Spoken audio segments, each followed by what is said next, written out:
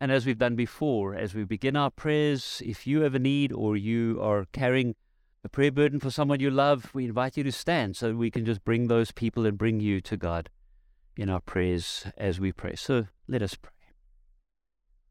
Lord, it's good to be here in this place where in the past so many times we've experienced you and met with you.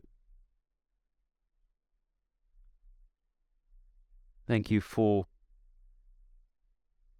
just being here for us. That when we gather together here, we're pretty confident that something will happen as you speak to us, as we worship together, as we listen together, for you are here. And so, Lord, touch our lives, those who are standing and those of us who are sitting.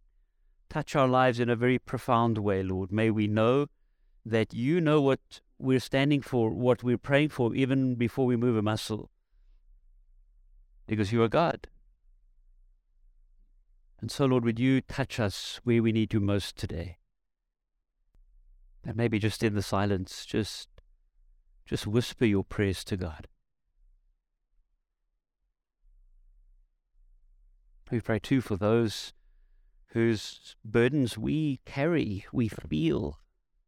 Those we pray for, friends, loved ones, family members. Lord, we ask you to touch them. And we think of Rolf and Clinton, Joy and Billy and Phyllis and Tia and Bops and many others. Pray that they may know that we're praying this morning because something happens in their lives, even now, that they can sense your presence, know your touch. You're making a difference in their situation and their life. Of course, coming to an end tonight, for an amazing Easter, for those who have been restored and healed, some through operations and some almost miraculously by your touch. Thank you, Lord, for our church finances that are showing that you have that in your hand as well. And so we praise you and thank you for that. And as we celebrate and give thanks and praise you, Lord, we recognize too that there are families in our community who are struggling with sorrow and loss. We pray for the Monji family, the Langa family, for the Ghost family, for the Gold family. May they know you, the comforter of God. May they know that you are the one who will strengthen them through the season of mourning. And then, Lord, we pray for our church here at MMC. Lord, may we continue to do the things that you call us to do, and may we be mindful, may we be sensitive to the move of your Spirit to do some things differently, to do some new things, and to stop doing some old things, if that's what you want. May you be glorified here. We pray for our city and our nation, and pray, Lord, that wherever those who claim to be followers of Jesus are working, whether it's in the public or the private sector, we pray, Lord, that you would use them to speak truth, to live truth, to stand for truth, that you would protect them. And we simply, Lord, hand those who are doing that which is wrong and evil to you. You deal with it. For you are good and you are God and you are just. And so we ask you to act. As the psalmist cried out to you in his distress and struggle, Lord, we cry out for our country, we cry out for ourselves, and ask you to act. Not to do what we want, but to do what you want and need to do. And so bless us and be with us as we commit ourselves to living for you every day, and as we hear from your word this morning. We ask these prayers and the prayers that we've cried out in our heart. We ask them all in the name that is above all names, the name of Jesus Christ.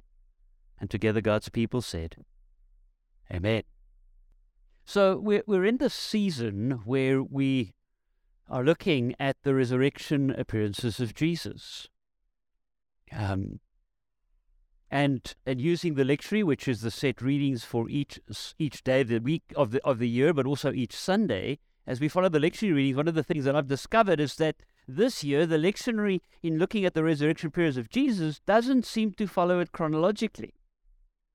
So last week we looked at something that happened a week and 2 weeks after the resurrection of Jesus, the meeting of the disciples with Jesus behind locked doors, and a week later in the same setting with Thomas. Tonight we kind of move backwards in time. We move to the evening of Jesus' resurrection. But we've been looking at, in a sense, that doubt and the reality that more often than not, our doubts are symptomatic of what we actually fundamentally believe about God, not even about Jesus. And I've been trying to remind us that if God is good, then he has to be good all the time, or else he ceases to be God. And so his goodness is present with us, even in the midst of our difficulties, our times of doubt, doubts in ourselves and doubts in Jesus. And if we can be led to believe, if we can be reminded, if we can internalize the fact that God is good all the time, then even when we're in a season of difficulty or darkness, being in Jesus' presence, hearing his word to us, will, like Thomas, help us to come to the place again where we can believe. And last week we were reminded that although Thomas said, unless I can touch, unless I can put my hand in, when he was in Jesus' presence, he didn't touch and he didn't put his hand in, but he still believed, because being in Jesus' presence helps us. Being where Jesus is helps us. So let me kind of, in a sense, begin this morning by asking, what is the biggest disappointment in your whole life? And please don't share it. This is a kind of personal question. The biggest disappointment you've ever had in your whole life. A time or a season when you had high hopes, great expectations, and things just did not end up the way that you'd hoped.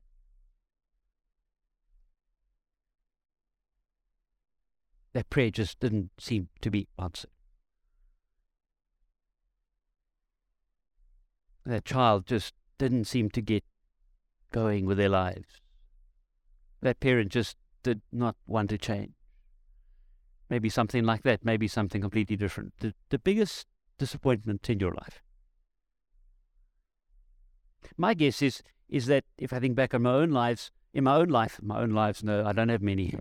My own life, that probably disappointment comes in the midst of some good stuff too. That often life is a mixture of good and bad all together at the same time. It's like Charles Dickens put it like this in the beginning of the book, A Tale of Two Cities. It was the best of times, it was the worst of times. It was the age of wisdom, it was the age of foolishness. It was the epoch of belief, it was the epoch of incredulity. It was the season of light, it was the season of darkness. It was the spring of hope, it was the winter of despair.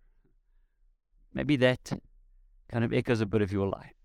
The best, the worst, wisdom and foolishness, belief and incredulity, light and darkness, hope and despair. Maybe those things all mixed together makes up our lives, and then we find ourselves this place where we're just disappointed and just want to give up. Sometimes we when we're in those situations, we feel like we're coping. We're okay. It's one of the things about our modern English language. How are you? I'm okay. But okay can mean anything. It can mean I'm really terrible, but I'm not going to tell you. I'm okay. The best and the worst. And it's okay, I guess, when you have maybe, just two of them, the worst and best together. It's like you're trying to hold these two emotions, these two balls in the air. Our family experienced a little of this when my aunt died fairly recently. She was in her 80s and had gone to be with Jesus. But there was a sadness. And in the same week that she died, her granddaughter announced to her dad that she was going to have a baby. These two, this loss and promise of a future together. And so sometimes we can cope with just two, opposing things.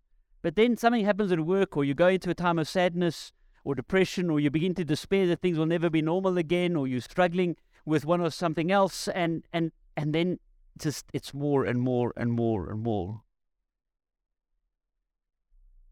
We know that often the death of a loved one will do this. And so we try to cope. Maybe we crawl up in bed and just don't want to get up.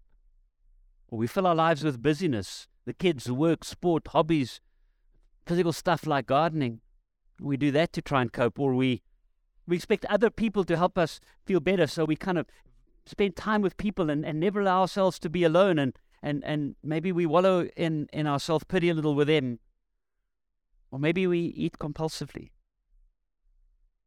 Or we use alcohol or other drugs, even prescribed ones, to make us feel better or just numb. Or we self-harm. We cut ourselves, or eat and then purge, or just don't eat at all. Or we pretend that nothing's wrong, and we carry on just like we were. All of them really, really deep symptoms, or symptoms of something that's really deep, a struggle that's really deep inside. And if you've been around the church for a while, you may be tempted to kind of think that you've got to hold it together. You can't let your guard down. You can't show weakness. This is a place where everybody has faith, where everybody's good. Everybody's okay. Everybody's doing well because they follow Jesus. And so we just crawl deeper into our hole, or we stay away from church. We stay away from our Bible study group or our home group. We stay away from our Christian friends when, in fact, that's the time to be here, to be with them. Now, if you don't think that Christ's followers sometimes have doubts, just read the resurrection account of Jesus' friends. And that's where we go this morning. I want to introduce you to Cleopas and his friend. Most biblical scholars suggest that it's Cleopas and his wife. We don't get to know the person's name, but we assume it's his wife. And we go to Luke chapter 24 and verse 13. Now, this happens on the evening that Jesus is raised from the dead. So Easter Sunday evening. And that's why he starts off with that same day. That same day, two of Jesus' followers were going to a village called Emmaus. It was about 7 miles from Jerusalem, and they were talking with each other about everything that had happened. As they talked about those things, Jesus himself came and walked with them, but God kept them from recognizing him. And Jesus asked them, "What are you talking about as you walk along?" And they stood still. Their faces downcast. They were sad. One of them, named Cleopas, he said to Jesus, "Are you the only person visiting Jerusalem who doesn't know? Don't you know the things that have happened here in the last few days?" "What things?" Jesus said. "About Jesus of Nazareth. He was a prophet. He was powerful in what he said and did in the sight of God and all the people. The chief priests and our rulers handed Jesus over to be sentenced to death, and they nailed him to a cross. But we'd hoped that he was going to be the one to set Israel free. Also, it's the third day since all of this happened. And some of our women amazed us too. Early this morning they went to the tomb, but they didn't find his body, so they came and told us what they'd seen. They saw angels who said Jesus was alive, and some of our friends went to the tomb and saw that it was empty, just as the woman had said. They didn't see Jesus' body there." Jesus said to them, "How foolish you are. How long it takes you to believe all that the prophets said. Didn't the Messiah have to suffer these things and then receive his glory?" And Jesus explained to them what was said about himself in all of the scriptures. He began with Moses and the prophets. They were approaching the village where they were going. Jesus kept walking as if he was going further, but they tried hard to keep him from leaving, and they said, "Stay with us. It's nearly evening. The day's almost over." So he went in to stay with them. He joined them at the table, and he took some bread, gave thanks, broke it, and gave it to them. Their eyes were open, and they recognized him, but he disappeared from their sight. They said to each other, "He explained to us what the scriptures meant. Weren't we excited as he talked with us on the road?" They got up and returned at once to Jerusalem. And there they found the 11 disciples and those with them. They were all gathered together. They were all saying, it's true. They were saying, it's true, the Lord has risen. He appeared to Simon, and then the two of them told what had happened to them on the way. And they told how they had recognized Jesus when he broke the bread.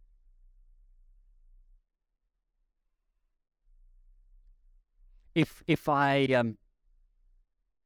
was doing the movie script for this story, the background music would be sad and dirgy, like a funeral. Because that's how these two were as they dragged themselves from Jerusalem, the 13 kilometers, back to Emmaus. In Afrikaans, we would say they kop onderste bo. You know when someone walks like this? That's how they were. They were done. They were more than just disappointed. I mean, they were miserable. Everything had not just gone badly, it's gone worstly. And I know there's no such word, but that's how it was. It couldn't have been any worse. Jesus was dead. And as they walk, you probably find Mrs. Cleopas is just breaking into sobs every now and then. She just can't control herself. And Cleopas, he's just about to give up on God. He's like, after all the promises, after all the hopes, after all the expectation, this. And as they drag their feet along the road, walking like teenagers, you know what I mean? Teenagers don't lift their feet. They drag their feet. They drag themselves back to Emmaus. Someone catches up from behind. Not very difficult because they're just going so slowly. And the stranger asks, as he listens to their strange conversation, he says, "Why you look so sad? What's up?" He's upbeat. What's going on? And Cleopas immediately comes straight back at him. You know, what planet have you been on? That you don't know what happened back in Jerusalem. Where have you been? What rock have you been hiding under? What's wrong with you? That you don't know what happened in Jerusalem. You don't know that Jesus was the one who claimed to be the Messiah. That Jesus was the one who said he was going to restore the kingdom of God. And then we saw him die. Where were you? Weren't you there when they flogged him and beat him, spat on him? Didn't you see? Didn't you see the crosses on the horizon on the hill where Jesus was crucified? And now, says Cleopas, what's made it even worse is some of the women have come with a stupid rumor that Jesus is alive. I mean, women, emotional creatures. I mean, who would believe them? We saw him die. Now remember, this isn't a week after where 1 or 2 people or 3 or 4 people have begun to see Jesus and meet with Jesus and he's appeared to them. This is on the evening. Jesus had only been resurrected that morning and it's really only Mary up to that point that had seen Jesus. And now they're walking back. You know, they're walking back to Emmaus. It's done. How do you believe that someone is alive when you saw them die? And so as they walk along, the stranger begins to open the scriptures, to explain the scriptures. And remember, for them, scriptures would have been Old Testament, the law, Genesis through Leviticus, Deuteronomy, and some of the prophets, and maybe some of the Psalms. And Jesus just draws the scriptures together and explains to them, reminds them that the Messiah would have to die, and that there was hope. But they're just still caught up in this. They don't recognize Jesus. One of the things we know as we read further into the book of Acts, that Jesus' resurrected body must have been slightly different from his physical body.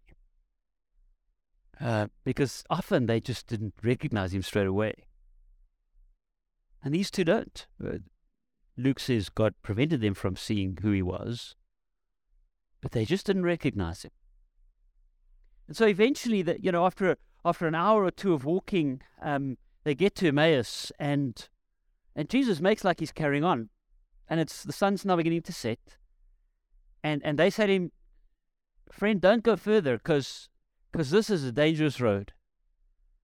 It's like the Mulatto Road. You don't drive it at night. You just don't go there. This is a dangerous road. Something bad will happen if you carry on." And they plead with him to stay with them, and so Jesus does. He goes into their home, and there's no time to cook anything, so it's really just a simple bread, a simple meal of some bread and wine, probably. And then Jesus, he acts a little weirdly, the stranger. He's a stranger, and he doesn't wait for the owner of the house or the head of the house to say the blessing over the bread. Jesus takes the bread and says the thank you, the blessing over the food, as he breaks the bread and gives it to them. Suddenly, it's Jesus. And as they recognize him, he's gone, because this resurrected body also doesn't seem to be stuck in time and space as we know it. He's there, and then he's somewhere else, and he appears in a room behind locked and closed doors, and then he's gone. And so he doesn't seem to be bound by time and space, but it's certainly Jesus, because Cleopas probably says to her, Did you see the marks in his hand? It's him. And I can just imagine these two looking at each other, like in a movie where two look at each other and say, "We've got to go back. We've got to go to Jerusalem."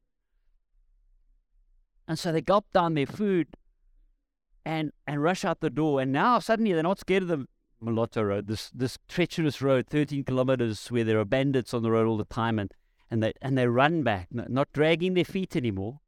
They run back to Jerusalem. And they say to the 11, because obviously Judas isn't there, they say to the 11 and the others who are with him, we've met Jesus. He met us on the road. It was amazing, and we only recognized him when he broke the bread. But it was him. We saw his hands, and they're both talking at the same time and shouting, and eventually Peter has to say, "Just stop, just one at a time, just one of you speak. We saw him, we met him, it's him. We didn't recognize him, then we recognized him." And you can imagine the faces of the 11 and the others.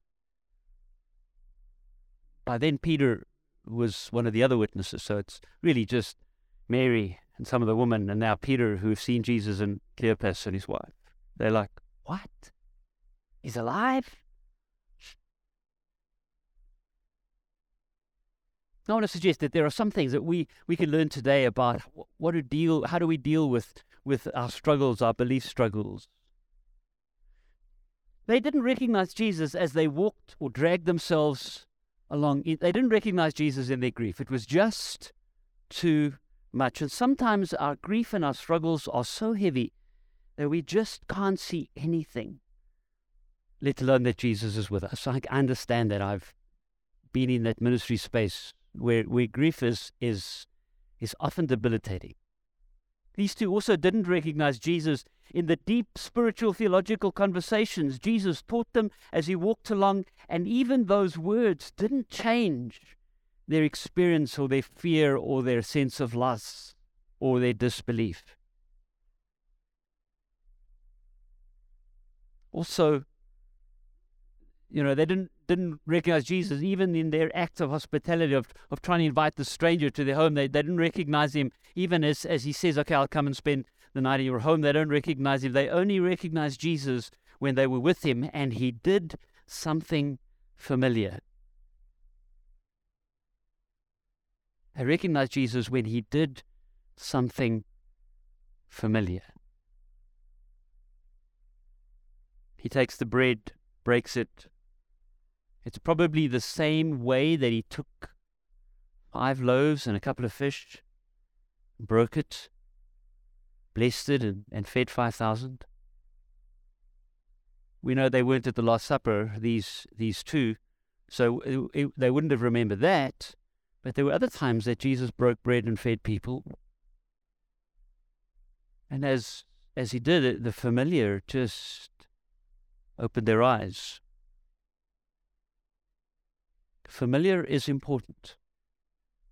It's why even if you haven't prayed for years, when there's a crisis, you may pray again. It's why even if you haven't read the scriptures or the Bible for years, when you're desperate, you grab it or Google it again.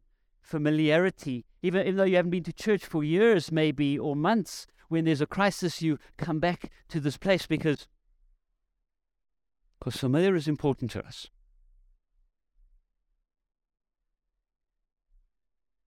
Familiar is important.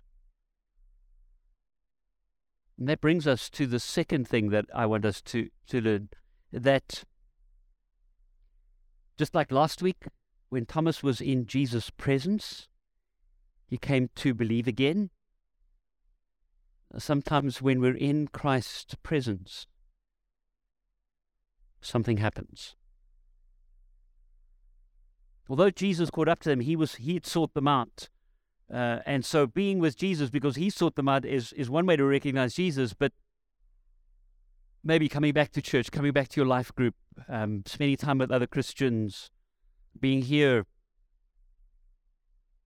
is what we do to put ourselves in the presence of God, and something happens. Going back to the familiar, and particularly the familiar that puts us in God's presence, he enables us to experience and to recognize Jesus again. Even though maybe our sorrow, our difficulties, the kind of theological kind of struggles that we have, even though they may be too big for us to kind of really work through, back to the familiar, back into the place where Jesus is, will help. And when you do those things, back to the familiar, back to those things that put you in God's presence or Jesus' presence, those things will help. But the last thing we learned is that we learned from these two is that you can't just stay there. Familiar is important, being with Jesus is important. But these two, once they had recognized Jesus, they risked. They hoofed it back to Jerusalem along that terrible, frightening, terrifying road. And they didn't drag their feet this time. They weren't kind of just crawling along. They ran. They risked. They had to tell the others that they had met with Jesus. This was not just good news. This was the best news ever. Jesus is not dead. He is alive. So all the things that he promised, maybe there's still some truth in them. Maybe there's still a future. And so it's important that we recognize that when we come back to the familiar, in the midst of our struggles, when we put ourselves in the place where Jesus is again, and maybe it's in a song we sing, a reading, a prayer, maybe a word that one of the preachers uses, maybe just being here, we recognize Jesus, he is alive, that we're willing to risk sharing that with others. And the reason I say a risk is that we kind of feel, how will people treat us? How will they kind of take what we say? That's the risk. Stepping out of our comfort zone, that's the risk. Exercising the little faith that we have, that's the risk. But the result is 11 and a whole lot with them in the room in Jerusalem suddenly discovered that what the woman had been speaking of that morning and Tom and Peter had kind of said was true. Their faith was grown. Their faith was increased. They came to grow their faith. They came to belief again. They came to experience that Jesus could be with them, and a week later, of course, he just appears with them. So telling others, risking our new faith, the fact that we've recognized Jesus will make a difference in the lives of others. So we need to recognize the importance of the familiar rhythms of life, daily rhythms of maybe some prayer and readings and reading scripture, the weekly rhythms of being in a life group or Sunday worship. And it's important that we help our children to establish these same rhythms. of being at Sunday school, of daily scripture and reading. And now that Stacey's joining team, that Friday night being with other Christians, doing Christian things on a weekly basis is part of the rhythm, because they will get to the point, our children will get to the point where they struggle. And when they do, they can go back to their familiar and find some faith and hope and recognize Jesus. We're part of a community or family, and we need to risk sharing our lives with others, our experiences with others, because what we do will help them. So when you doubt or struggle to believe, know that you're not alone, that you're in good company, the company of the early disciples, the followers of Jesus, and in the good company of many here who struggle from time to time too. So when you do, the familiar is important. Go back to the familiar. Be willing to recognize Jesus in your world. He met the woman at the tomb. He met Cleopas and his wife on the road, and at supper he met the disciples behind locked doors. And he will meet with you as you do the familiar again, as you allow yourself to recognize Jesus, and as you risk sharing that with others. Then let's pray. Lord, thank you that in our struggles, in our seasons of struggle, or maybe even unbelief or disbelief, when we're willing to do those things that rekindle the familiar, when we place ourselves in those spaces where in the past we've experienced you, that you, like you did with Cleopas and his wife, you reveal yourself to us again. And so we open our lives, open our hearts to you today,